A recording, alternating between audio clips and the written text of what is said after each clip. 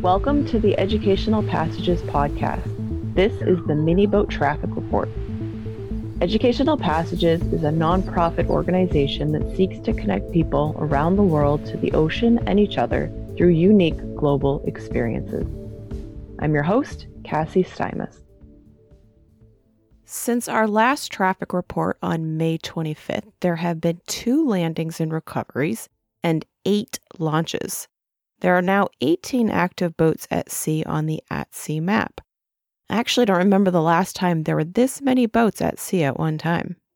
On May 31st, the Brian McMahon High School's Marine Science Academy in Norwalk, Connecticut, launched their mini boat named Conscriptus, which means senator in Latin, off the cargo ship the Bermuda Islander. This is actually the 16th mini boat launched off the vessel, which transits from New Jersey to Bermuda weekly. But it's the first boat built by the school. A week and a half after the boat was launched, Tropical Storm Alex formed in the Atlantic and traveled right over the mini boat.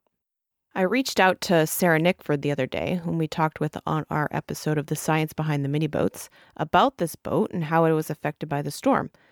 We talked about the direction and how that affected the boat's travel, but we also talked about the temperature because this boat has one of the sensor packs on it.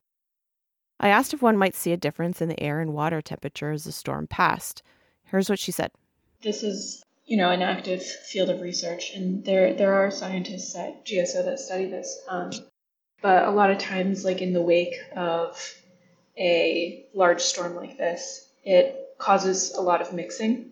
And so in like the summertime when hurricanes and tropical storms happen, what happens to the surface ocean is that it mixes deeper than it usually does with your normal everyday wind speeds. And so this causes a cooling after the storm passes, so kind of in the wake of the storm.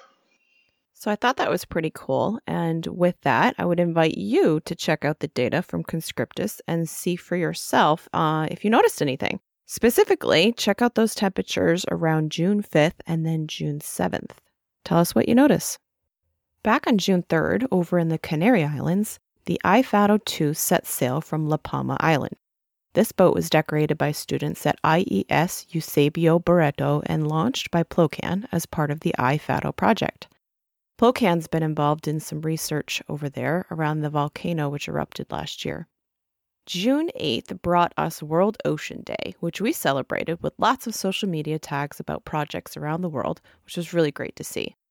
We also had a World Ocean Day surprise when the square mile was successfully recovered 22 nautical miles from Horta in Fayal, in the Azores. The electronics on the square mile were starting to fail, and so we've reached out to some friends who came to the rescue. Special thanks to Carla, Marco, and Luis for all their help with this and to all the organizations that were involved. The students in Rhode Island actually got to see their mini boat over Zoom just last week before the last day of school, and we're so excited that their project will continue in the fall. This also gives us another piece of evidence towards the theory of mini boats traveling in the Azores, as the square mile had dismasted, which means the mast came off and the sail had been dragging. Also, later that week, the mini boat Moric was relaunched on its 5th voyage with a new sail from Santa Maria Island, which is also in the Azores, and is now traveling south. So this is even more evidence to our theory. But it's also an example of how mini boats can write stories for a long time, as this one was originally launched back in 2017. In Newfoundland and Labrador, the BHS rowboat was launched for a 3rd time off Fogo Island. The students and Mr. Murphy at Fogo Island Central Academy had been installing a sensor pack these last couple of months and got to launch their boat on Saturday, June 11th. It sailed east for a day, but then south and eventually up the coast.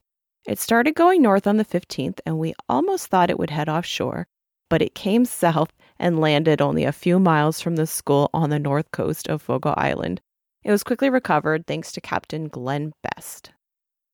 Over in the Pacific, the Columbia River Maritime Museum 2022 fleet came together when 5 new mini boats were delivered to the docks aboard the NHK Line's Plumeria Leader on June 10th.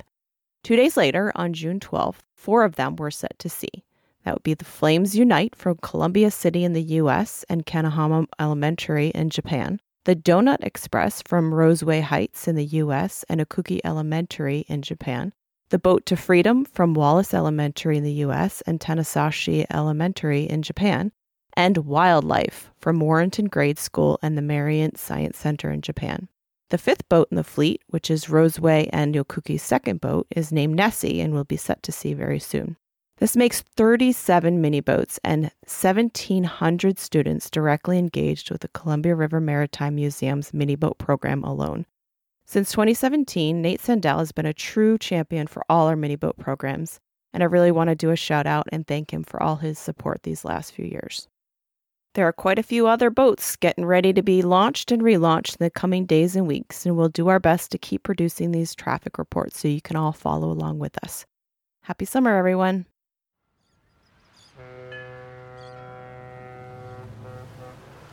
That's it for this week's Miniboat Traffic Report. Head on over to the Educational Passages website, educationalpassages.org/@sea, to explore the tracks and stories yourself. Thanks for listening to this bonus episode of the Educational Passages podcast.